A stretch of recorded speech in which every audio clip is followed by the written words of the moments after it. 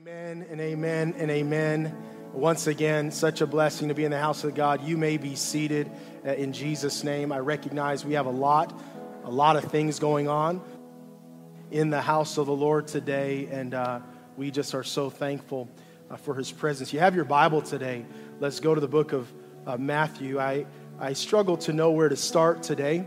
I felt the Lord's leading, and this might not be a typical message that we would hear during a service like this. I want to reiterate how honored I am. I see so many visitors and guests with us today. We are honored that you are worshiping with us today. We're glad that you're here, and we believe that God has a special touch and word for you today.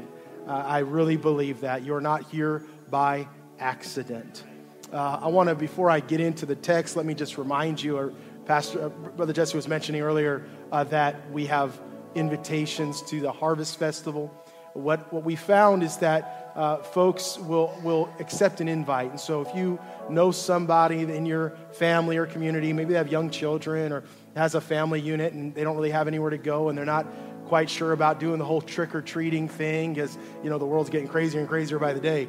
This is a safe place. They can bring their kids here. You can bring your family here. There's going to be food, a bunch of games. I think I heard a train and petting zoo, and who knows what else is going to be out there. And, of course, there's going to be a lot of candy and fun. So be sure to invite someone out to that. Those flyers are in the lobby today. And everyone said amen. Matthew 22, we're going to read a number of verses here, and I recognize that this service is taking longer than we would normally have, and I'm going to do my best to not keep you too long, but I do have a word for us today that I believe God is trying to communicate in this time and in this hour. Matthew 22, verse 1, we're going to read a few verses. This is a parable a number of parables, but one parable of the kingdom, the banquet of the kingdom. Jesus says it, and Jesus answered and spoke to them again by parables and said, "The kingdom of heaven is like a certain king who arranged a marriage for his son and sent out his servants to call those who were invited to the wedding. And they were not willing to come. Again, he sent out other servants saying, 'Tell those who are invited, see, I have prepared my dinner, my oxen, my fatted cattle are killed, and all things are ready. Come to the wedding.' But they made light of it, and they joked about it. They said, that's not a big deal, and went their ways, one to his own farm, another to his business, and the rest, those that were left, seized his servants, treated them spitefully, and killed them." They abused them and killed them. Verse 7, "But when the king heard about it, he was furious. And he sent out his armies, destroyed those murderers, and burned up their city. Then he said to his servants, 'The wedding is ready, but those who were invited were not worthy. Therefore, go into the highways, and as many as you find, invite to the wedding.'" I love the fact that he didn't put any parameters here on who is allowed to come to the wedding. He just said, as many people as you can find. See, that's the heartbeat of the gospel. There's no qualifications. There are no prerequisites. Anybody is welcome to the party.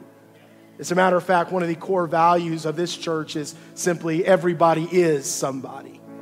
That's what this day really is all about. Not just an appreciation of culture, but recognizing the fact that even though we are all different and come from different places, we are somebody to God.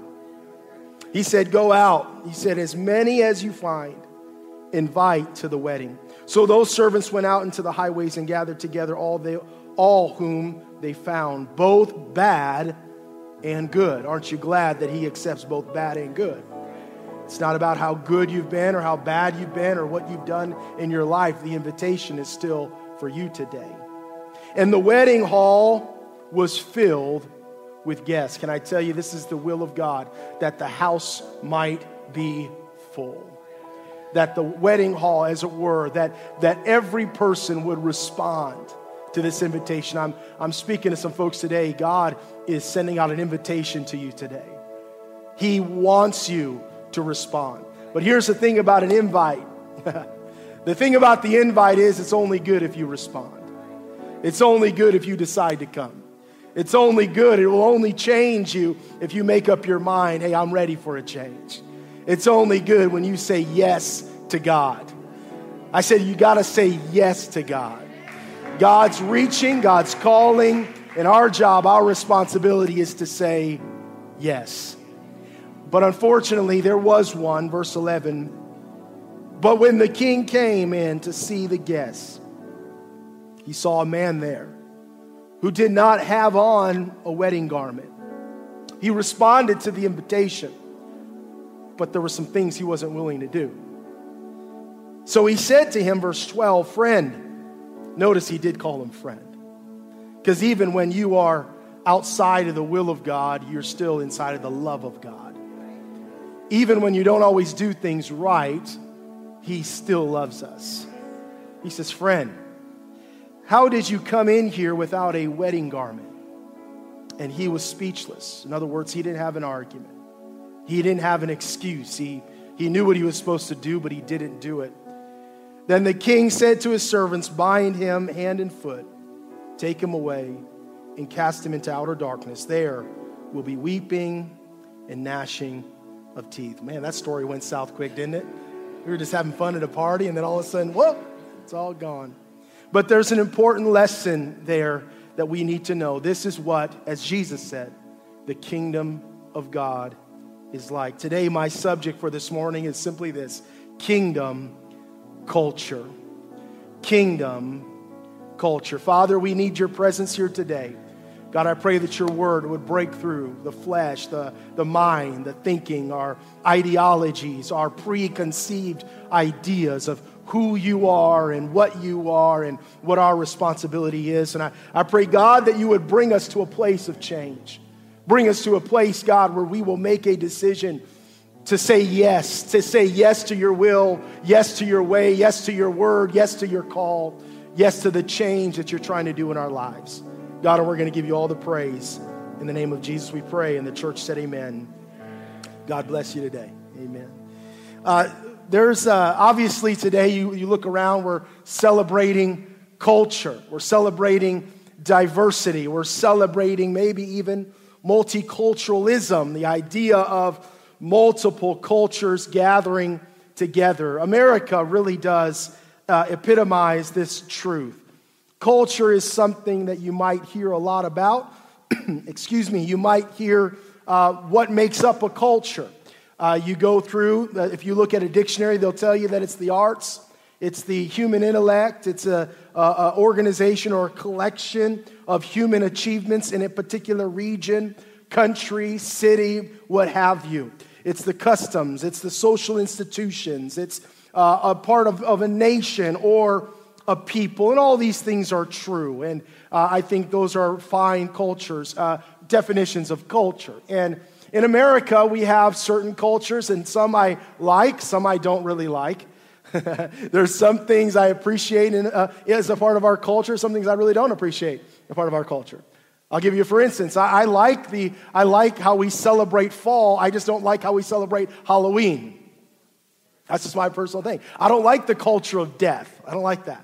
I don't like the culture. I walked into a coffee shop, one of my favorite coffee shops, and I walk in about 2 weeks ago, and something lunged at me. They had something at the side. I was like, I was like, they're trying to scare you because it's Halloween. I don't like that. I turn around, there's this like demon-looking figure. Like, I don't like that part of our culture. I'm just going to be honest with you. But I do like fall. I do like pumpkin pie. Don't really like pumpkin spice lattes. Sorry, I think they're gross. But I like pumpkin pie. I like going and picking out pumpkins with the kids and carving them up. And before you get, offended by that, the pumpkin didn't do anything to you, okay? Don't get offended by the pumpkin. And so I like that part of our culture, but there's some parts of the culture I like, some I don't. I like the 4th of July in America. I like seeing the fireworks. I like lighting fireworks. I think it's fun. I like football. I like baseball. All these things are a part of our American culture.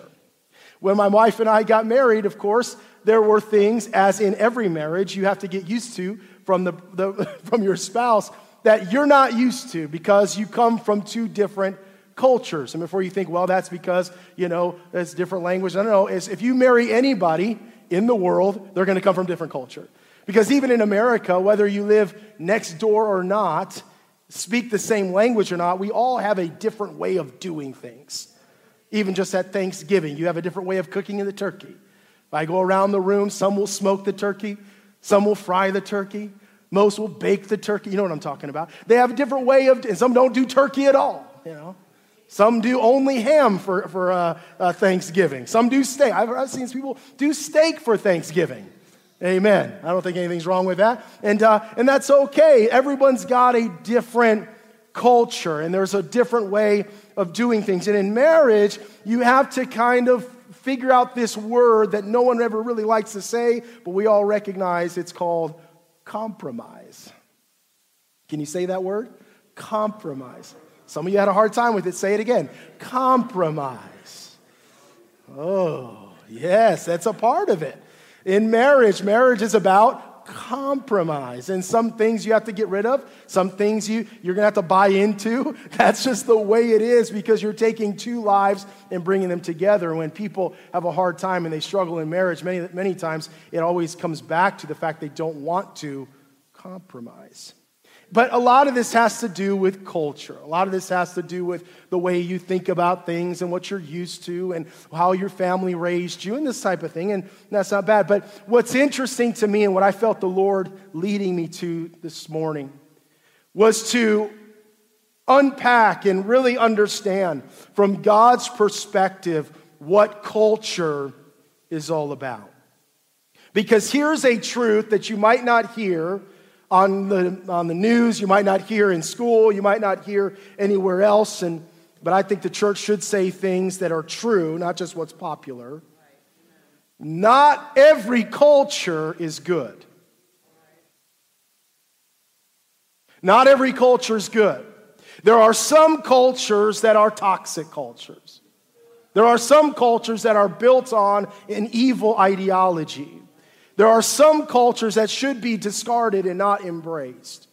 Every culture has differences, and not everybody thinks the same. And some people, they don't treasure things like life or purity or holiness. Some cultures are not good cultures. As a matter of fact, when we look in the Bible, we see this over and over again, because culture is something that is through the eye of the person practicing the culture. It is through perception. If one thinks it is good, if one feels that it is good, well, that's all they need to make it a part of their activity. I'll give you, for instance, in the book of Genesis, chapter 3, verse 6. When Eve viewed the tree, the fruit that was on the tree, God told Adam, he said, you're not to eat of this tree. But when Eve looked at the tree, and by the way, she was not alone. Many scholars would argue that Adam was actually there with her. So it's not like she was off on her own. I believe that Adam was right there by her side, partaking in the fruit. That's why when she gave it to her husband, she didn't have to go down the road. He was right there. The Bible says, so when the woman saw that the tree was good for food, and was pleasant to the eyes, and a tree desirable to make one wise, she took of its fruit and ate. And she also gave to her husband, and he ate. This is a sign that they were only appeasing what was right in front of their eyes.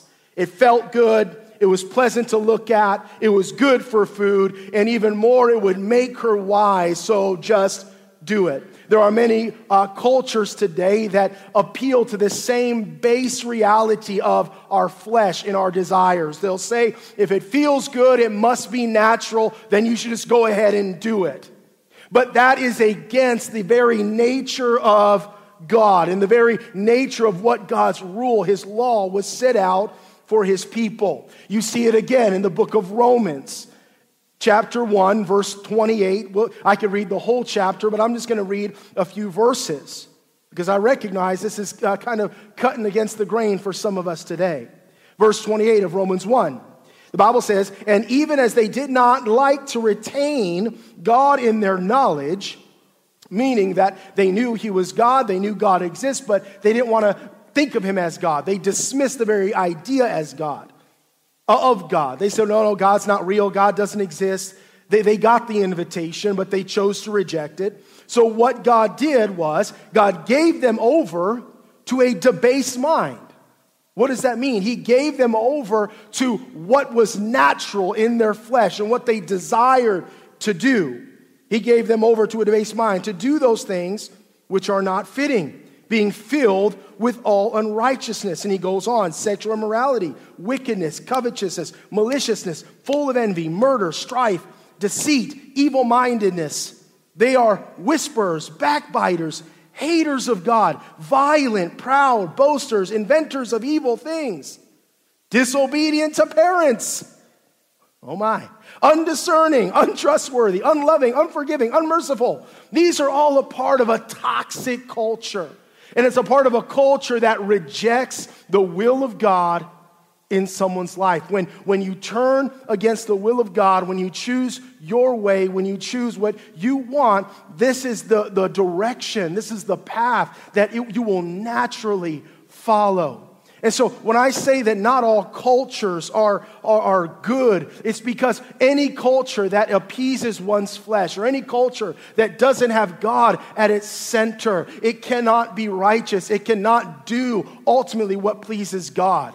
We have this thing, and I hope you're hearing me today. If you're hearing me, say amen right now. I'm feeling like there's some that you're not really with me today, and that's okay, because I'm gonna do my best to convince you this morning. We have this thing called the sinful flesh. That is to say, it's our humanity. I told the church on Thursday night, there's this idea that people think that we're all just naturally good people. That we just do what's, we're really good, but we sometimes just choose the bad. Well, that's not true according to the Word of God. What's actually true is that we are not good people, and we have to work at doing the good thing. If you stay to yourself, in other words, if you don't try to change anything, if you don't try to do what's right, if you don't try to live righteous and live according to the Word of God, if you don't try to do any of those things, you'll end up going down the wrong path. You'll always end up doing what's wrong because that's the bent, that's the direction of your flesh, of your mind, of your natural state. If you want change in your life, there's got to be something that happens. It's called repentance. What is repentance? Repentance is a conscious decision that you are going to change your life. That's repentance. If you just keep going, if you keep going with the flow and whatever comes natural to me, that's what I'm going to do. If it feels good, I'm going to do it. You are appeasing your flesh. You're doing what the flesh wants to do. But the Word of God is clear that if we want salvation, if we want to please God, we must repent of our sins and turn away from all the unrighteous. Some of us here today, you can't understand why your life doesn't get better, why you keep losing, why you keep falling short. It's because you haven't made up your mind to make a change. See, there is power when you make up your mind, I'm going to live different, I'm going to think different, I'm going to act different. It's not just a mental, hear me, it's not just a mental assent, but you're making a conscious decision that I'm going to turn things around. I'm not going to keep going down the same path, but I'm going to make a change. But why would you have to make a change if everything is right in your life? Because you know everything's not right in your life. You're sitting here today, there's something gnawing at you. There's something bugging you. That's why you accepted the invitation today to come. Because you know there's something there. You know there's more. And you want what's more. And what's more is found in the Word of God. What's more is found in the culture of God. What's more is found in the man, Jesus Christ. Because he was more. He was more than just a man. He was more than just a Jew walking in Galilee. But he was more than all of that. He was God in the flesh. He was God who descended from his throne and came down to earth. He was not a second person of any Godhead, but he was the very God of the Old Testament revealed to us in the New Testament. And he came to save us. That's why John said in the beginning was the Word. The Word was with God. The Word was God. And then John 1:14 says, the Word became flesh and dwelt. The same word that was in the Old Testament, the same word that sat on the throne, the same word that was kept a mystery throughout the entirety of the Old Testament was revealed to us in the man, Christ Jesus. He was the Son of God. He was the Son of God because he came from God, born of a virgin. He was a human being, totally human, fully human, just like you and I. But he wasn't just human. He was also totally and fully God. I'm telling you, this Jesus changes everything. Jesus is all what it's all about. And when you decide, I'm going to buy into this Jesus, I'm going to believe in this Jesus, he will change your life. But it's a conscious decision that you have to make. It's not just going to happen to you. It doesn't matter how long you come to church. Church doesn't just happen to you. You can come, you can show up, you can sit on the pew, you can kind of clap your hands, and, oh, yeah, that's a good message, and leave, and you'll leave the same way. Because there has to be a decision that says, God, I am ready for a change. And there's some people, they take some time, you know. And I, as a pastor, I take all the time, you know, as long as you're breathing, there's still hope for you. I want you to keep coming back. So it's maybe taking some people some time to come on. That's all right. Keep coming because the fire's going to stay hot. And the longer you stay around the fire, the warmer you're going to get, the more you're going to know who this Jesus is. And some people, it takes some time to take that step toward God. And sometimes it takes time to take a step toward God. Because sometimes we're not ready to give up our lifestyle, not ready to really buy in. We're not really sure about all this stuff. And we feel like we have to have all the answers. We do our best to learn everything there's to learn. And I encourage that. Learn everything there is. Study everything you want to study. Ask any question that you want to ask. The church, we are not afraid to answer any question that you have. Why? Because we know this thing is real. We've tested it. We've tried it. We've been through the fire. You are around people right now that they've been to hell and back, and they know that God is real. They know this thing changes their life. They have a testimony they could tell you today that he is good. The Bible says, oh, taste and see that he is good. And you're amongst the people right now that have tasted, and they can tell you, my God is good. He's been better to me than I've been to myself. He's been better than I deserve. That's my God. I said, that's my God. Praise God. I was talking to someone the other day. I told him, you could never change my mind about this thing. I believe in God more than I believe in anything else. That might sound weird to you. But I remember one time, Brother Robert, I was having a crisis of faith. A number of years back.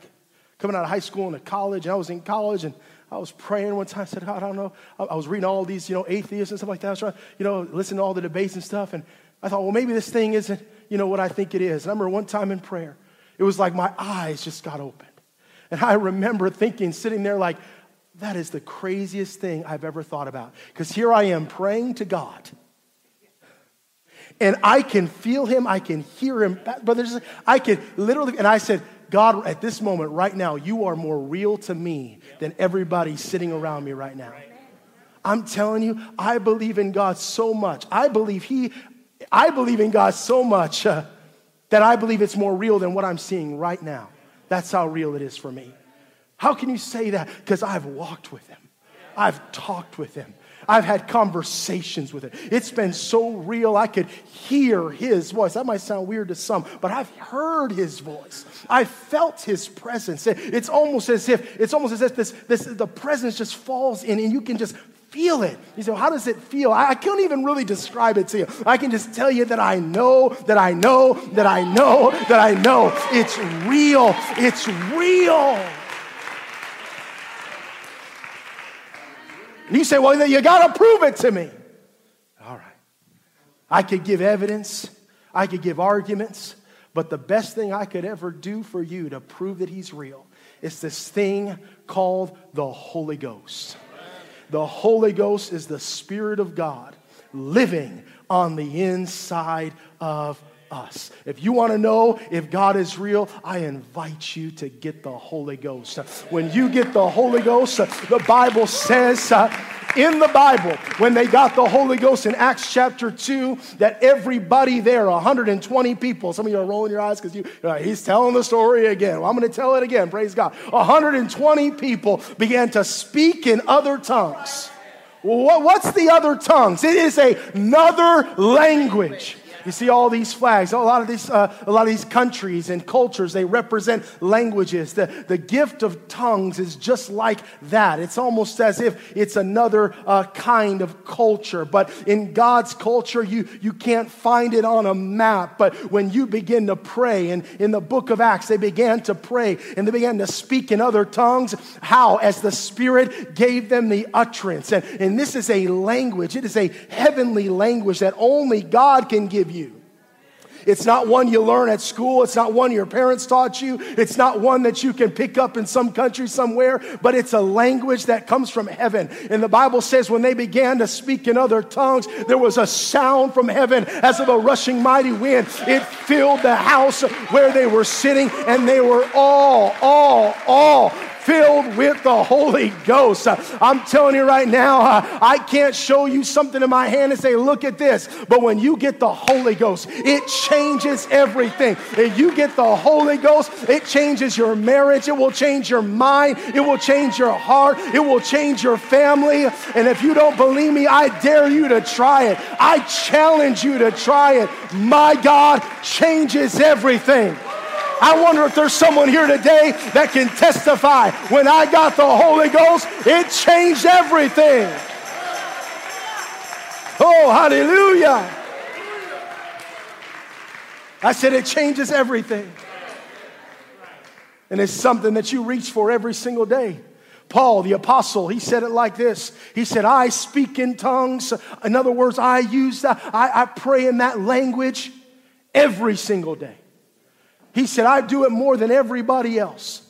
How much confidence do you have to have that you pray in tongues more than anybody else to say, I do it more? That means he prayed every day. Every single day he was praying in that language. It was a part of him. It was constantly changing. And that's not the only time you pray in tongues. Let me just tell you this. The Bible says that when you begin to pray in tongues, it's the Holy Spirit living on the inside of you, making intercession, or in other words, praying for you. You ever been in a position where you needed someone to pray for you? You ever asked someone for prayer? Like, hey, I need you to pray for me. You ever been there before? When you pray in tongues, it's literally the Holy Spirit praying for you. That's what it is. It's just like Jesus. When Jesus tells Peter, he said, Peter, the devil wanted you to sift you as wheat. But Peter, don't worry, because I have prayed for you. Oh, what kind of prayer does God pray over us? What kind of prayer does God impart onto us? What kind of prayer? I'm telling you, when the Spirit gets to working on your behalf, you say, what's the Spirit doing? The Spirit is making intercession. What is intercession? Brother Juan, can you help me out for a second? Come on, stand up right here. Brother Jesse, come on, help me out right here. Stand on this side right here. You guys stand on this side? You got to understand, there is a war for your soul. Some of you nodded like that was a good Baptist nod, you know. It was like, okay. But there's a war for your soul. There's an enemy trying to destroy you, trying to take you out. The Bible says that the thief cometh not but for to steal, kill, and destroy. And there are times, we'll just say that Brother Juan's the Christian.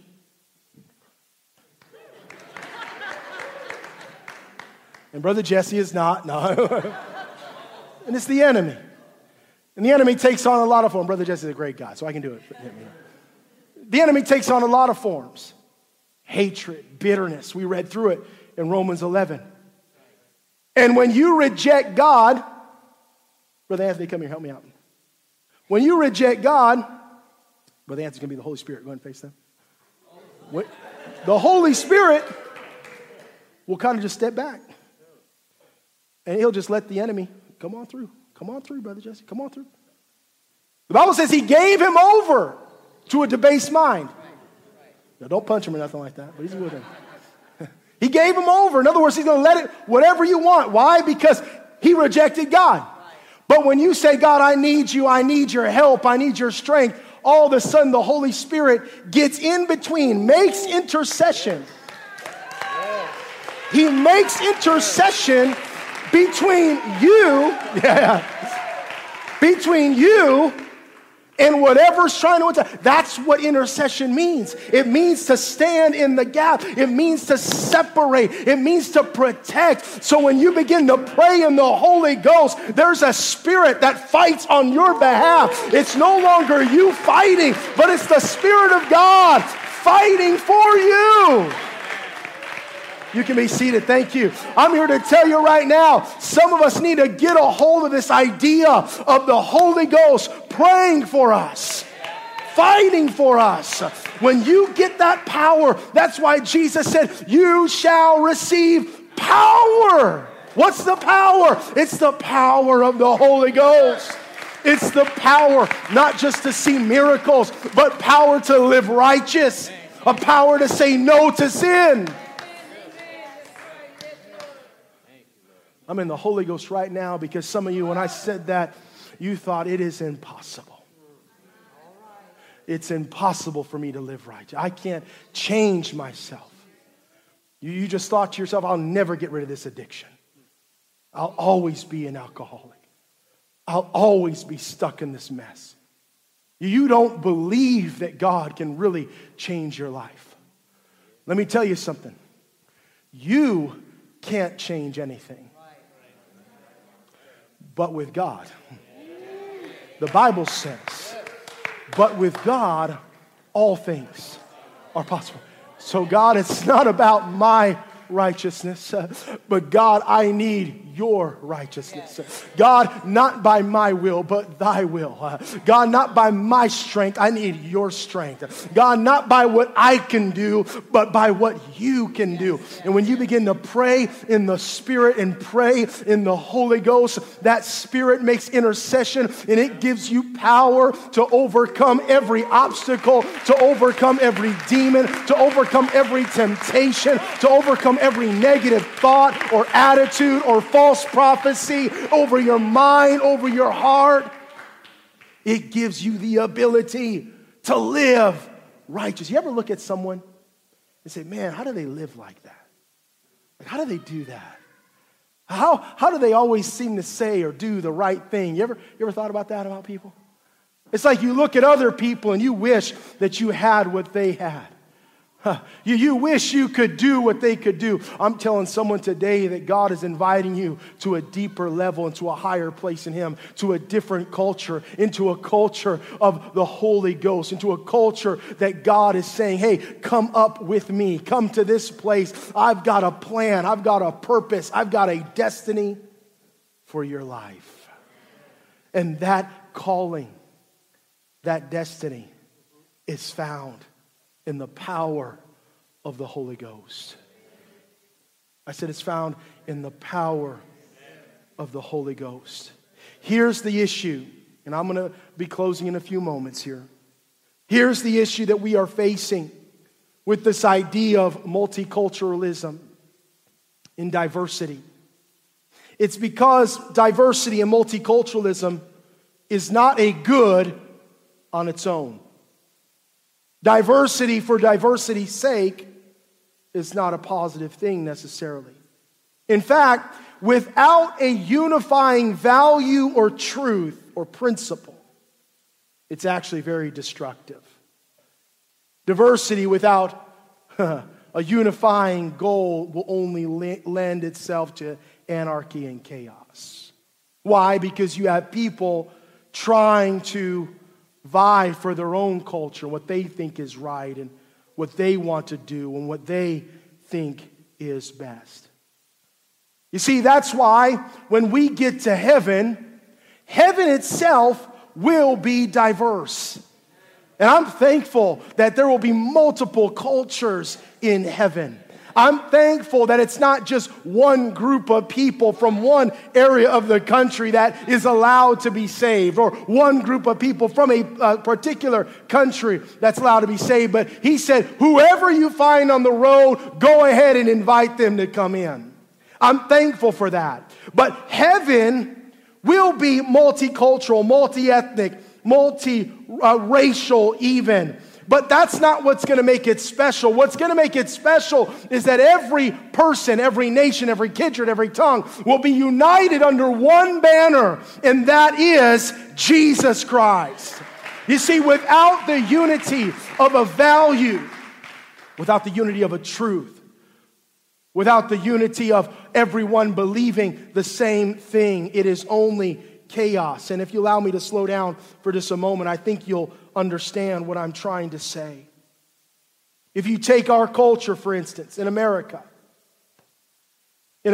we have a great country, a diverse country, and folks coming from all over the world. It's the way it always was. We're a nation of immigrants, and people landed on these shores. My family, part of my family came over through Ellis Island. My mom's here this morning. We can go to Ellis Island today and find our I don't know, was it great-grandfather, great-great-grandfather, something like that, coming over through Ellis Island. Their name's there in the book. It's pretty cool. I want to do it one of these days. And most of us have a similar history. Some you have, and part of my family even, came over on slave ships, and that wasn't a great part of our history. And it shows that there is a diversity in this culture. But over time, what ends up happening is that every person that comes, if they're going to stay and the country is going to survive, they have to unite under an idea. Yeah.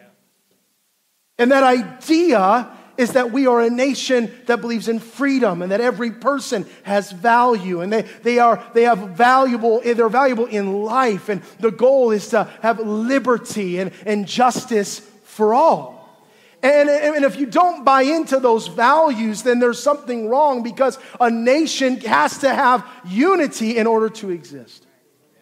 And so if we only want diversity, if we only want multiculturalism without a unifying value, the end of that is chaos. Now, you might not agree with what I'm saying, but at least I think you're understanding what I'm saying. In America and across the world even right now, we're in a very difficult spot. Because what I've been seeing in our culture, and there's this rise, this conversation happening whether or not multiculturalism is a good thing. And I don't think that's really a good conversation to have, but I understand where it's coming from. Because if there's no unifying goal, if we don't all believe that America's valuable, or that the Declaration of Independence is valuable, or that the Constitution's valid, all these things, then we will not last long as a nation. You say, oh, that's doom and gloom. No, that's reality. Because multiculturalism and diversity, if it's not unified under a value system, will only end in chaos. And see, this is why with God, He doesn't leave diversity and multiculturalism as its end on its own, and He doesn't really even leave it up to discussion, although the gospel in this truth is for everybody, whosoever wills, whoever wants to come. The issue is that you can still only arrive and find true peace, joy, hope, destiny through one person, Jesus Christ. What unifies the body of Christ is the very Word of God manifested in the flesh. With God, there is no compromise like in marriage. There is no discussion. There is no, well, let's just talk about this thing and maybe we can make it better. No, Psalm 119:89 said it like this: forever, O Lord, your word is settled in heaven. Now, that's a struggle for us because, first of all, we don't understand the idea of forever. Time. It's like kind of blows our mind. But then he goes on and he says, it's settled. In other words, it's not up for debate. It's not up for discussion. It's not up to sit around and have a conversation. And it's not up for any of those things. He said, forever, O Lord, your word is settled in heaven. Forever. There's no time where it will change. There's no expiration date. There's no point where it will run out. It's not going to sunset. It's not going to have a moment where it's not valid. Forever, O Lord, your word is settled in heaven. That means that if I am going to be a part of a church, if I'm going to be a part of this kingdom, if I'm going to be a part of what God is doing on earth, I have to understand that it's through His Word, it's through His will, it's through His way. I have to understand, just as Jesus said, I am the way, the truth, and the life. There's no other way, no other truth, no other life. We can appreciate our cultures and we can appreciate the diversity and where we all come from. But what unifies every one of us is we all believe in that one way. We all understand that there's no other way to get to heaven. There's no other way for us to be saved. There's no other name, as the Bible says, under heaven, wherewith we must be saved. You say, oh man, that just sounds too exclusive. That sounds too... Well, see, that's the problem with Jesus, you know. I was listening to someone the other day talking, and they were talking about, oh yeah, I believe in Jesus, but I just believe He was a prophet. And I believe in the future He's going to come, and He was just a good man, He's going to be a prophet. The problem is that Jesus doesn't leave that for us. You can't believe that Jesus was just a prophet, and you can't believe that He was just a good man. Why? Because He claimed to be more than just a prophet. He claimed to be more than just a good man. So you can call him, this is what C.S. Lewis's argument was, you can call him crazy, like he didn't know what he was talking about, he's off his rocker, you know, just a wild man in the streets. Or you can call him a crook and a thief, he was trying to deceive everybody, he was just a liar. He said, you can call him those things, or you can believe what he said he was, but you can't just call him a good man. And this is where people are at today. They know he was real, they hear what he said, and so they have a hard time denying him. So they want to say, oh, he's just a good man. He was just a prophet. He was just another one that came. But the problem was that's not what He gave us. He won't let us do that. He doesn't let us just arrive at some in-between place. You have to either accept Him or reject Him. Believe what He said as truth or dismiss it as nonsense. And that's the decision He gives to every single person here today. It's the same decision. What are you going to say about Jesus? What are you going to do about Jesus? And let me just present this to you one more time, because I believe today there's an invitation that has gone out, that God is calling, God is pulling. Some of you came at the behest of a friend or a neighbor, a relative, and so you're here in the house of God today. I'm going to tell you, just as I've told people for many years at this point, you cannot make it to heaven without Jesus. You must know Him. If you know Him, He will change your life forever. If you reject Him, you'll never find peace. You'll never find true hope. You'll never find real life. Sure, you'll find some life. Sure, you'll survive. Sure, you'll go on throughout your days. But my Bible says that He came to give us life, and life more abundantly. I'm telling you today, God's got something more for you. More. Some of you think, well, I know Jesus. I've been to church. One church is like every other church. No, I'm telling you right now, God's got more for you. Have you received the gift of the Holy Ghost since you believed? Have you spoken with other tongues? Have you been baptized in the name of Jesus Christ, just like they did it in the Bible? I'm telling you, there's more for you today. And there's an invitation that has gone out. Just as Jesus said, the kingdom of heaven is like a banquet. He said there were some that were invited, but they showed themselves unworthy to come. So I want you to go to the highways. Every person that you meet, I want you to invite them in. Today, God is giving you a personal invitation to come to the banquet, to come to the feast, to come to the party. Don't deny Him. Don't reject Him. You've tried everything else. You've tried listening to all the self-help audio tapes. You've tried reading the self-help books. You've tried even the drugs they told you would bring you to another place. You've tried all those things, and yet you feel like there's something still missing. Why don't you try Jesus? You've tried to drown away your feelings and emotions, getting to the bottom of the bottle week in and week out, and here you are still today, feeling like something's missing. I'm telling you, what's missing in your life is Jesus Christ. What's missing in your life is a total and complete renovation of your house, that house in your spirit. That's saying, God, I'm ready for change. God, I am making a decision today to follow you. And when you do that, God's going to change your life forever. Would you stand with me this morning as the music comes? There was a whole lot more I wanted to talk about, and I felt the Lord leading. Let me just read a few verses here today.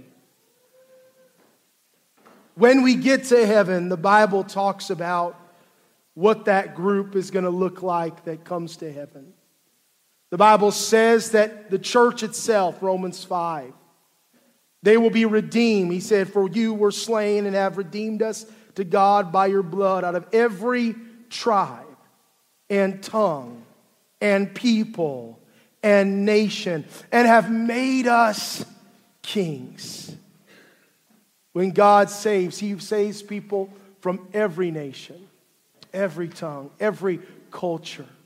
It doesn't matter what color your skin is. It doesn't matter what your background is or how much money is in your bank account. None of that stuff matters. And it doesn't even matter what you've done before you've come to this point. Jesus said, go out. The parable said, the master said, go out. He said, the good and the bad, invite them to come. Doesn't matter what you've done or how horrible you think you've been or how good you think you are. The invitation's for you today. Doesn't matter where you are in life, God is ready to take you further than you thought was even possible to go. Some of you think, well, I don't know. I don't really, things are going well and I got stuff together and I feel like I'm getting my life together. I'm telling you, God's got more for you. No matter how even good you think it is or how bad you think it is, God has more for you, for your family. And it doesn't matter if you've been in church for 20, 30, 40 years. The beautiful thing about God is that you can never get to the bottom of God. No matter how much you study and how much you learn, there's always something more to get. Something. He's got a fresh word every time you come to Him. He's got something new for you. So if you're here today, you're ready for a change in your life. I feel it strongly. I felt it as I was preaching. There's folks here today that you know that the way you've been living is not right. There's folks here today that your marriage is just in turmoil. It's on the rocks, as they say. It's run aground. It's a mess. You ever just felt like your life was a mess?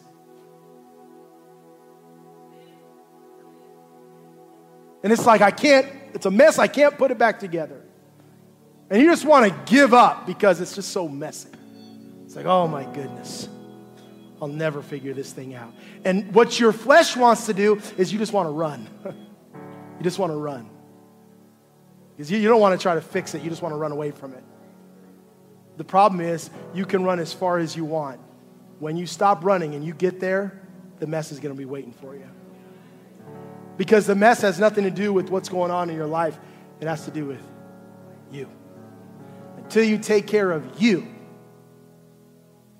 that's the problem.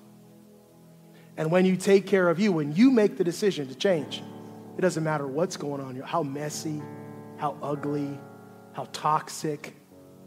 God, all of a sudden, like I said, the Spirit starts making intercession for you, starts fighting on your behalf. It starts putting the pieces of your life back together. Would you close your eyes right now? Let's pray. Father, in the name of Jesus, God, I pray over every heart, over every mind in this place. God, I pray that your Spirit, I pray, God, that your Spirit would speak to us.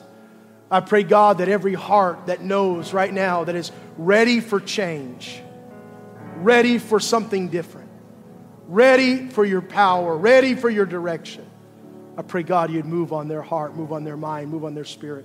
Saints of God, would you pray in the Holy Ghost? If you know how to do it right now, you know how to pray in the Holy Ghost as the Scripture says, I want you to pray in the Spirit for a moment right now. Haramosha yararamash.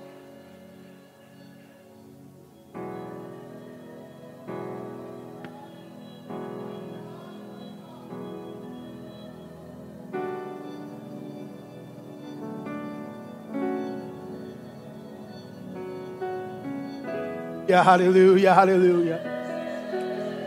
I want you to continue to pray. If you're here today and you know that you are ready to make a change in your life, you know that you're ready for things to be different. Maybe you've been in church a long time and you're ready for a change. You know that God's been calling you to a deeper place of prayer. You've been called to a deeper place in the Spirit. Or maybe it's your first time here and you don't even really know how to do it and you're a little bit nervous or scared, but you know something's got to change in your life. I'm going to invite you to step out of your aisle. Step out of the aisle where you're at, and I want you to come down to the front.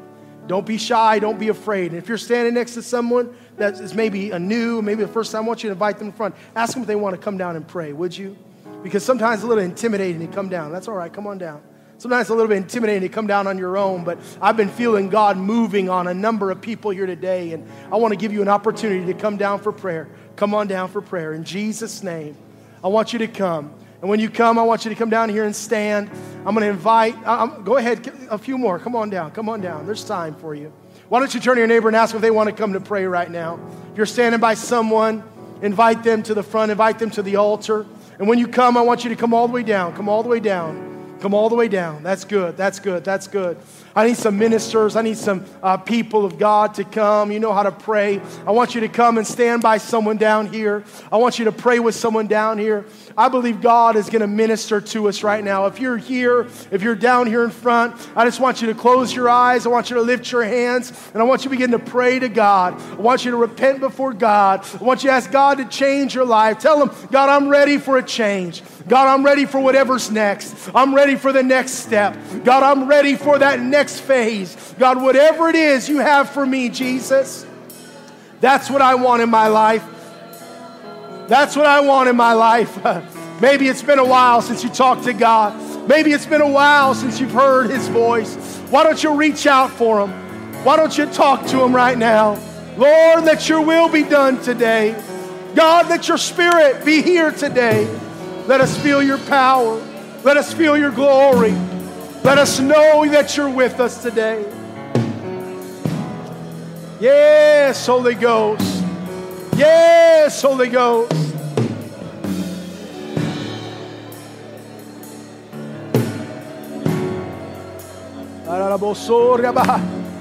That's it. Why don't you find someone to pray with right now? Why don't you reach over and pray with someone right now? Lord, that your Spirit would be real in their life today. God, that they would see you and hear you and know you. God, that they would make a change in their life today. Oh, yes. Oh, yes. Oh, yes. Hallelujah. Hallelujah. Hallelujah.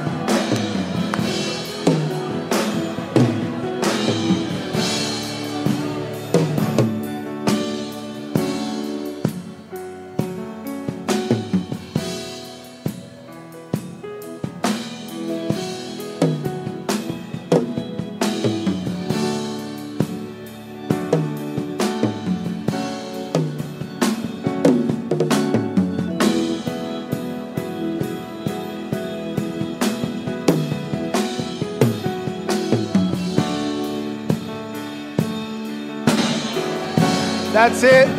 Encourage someone today. Pray over someone today. Ready to make a change today, God. I'm ready to see your power today, God.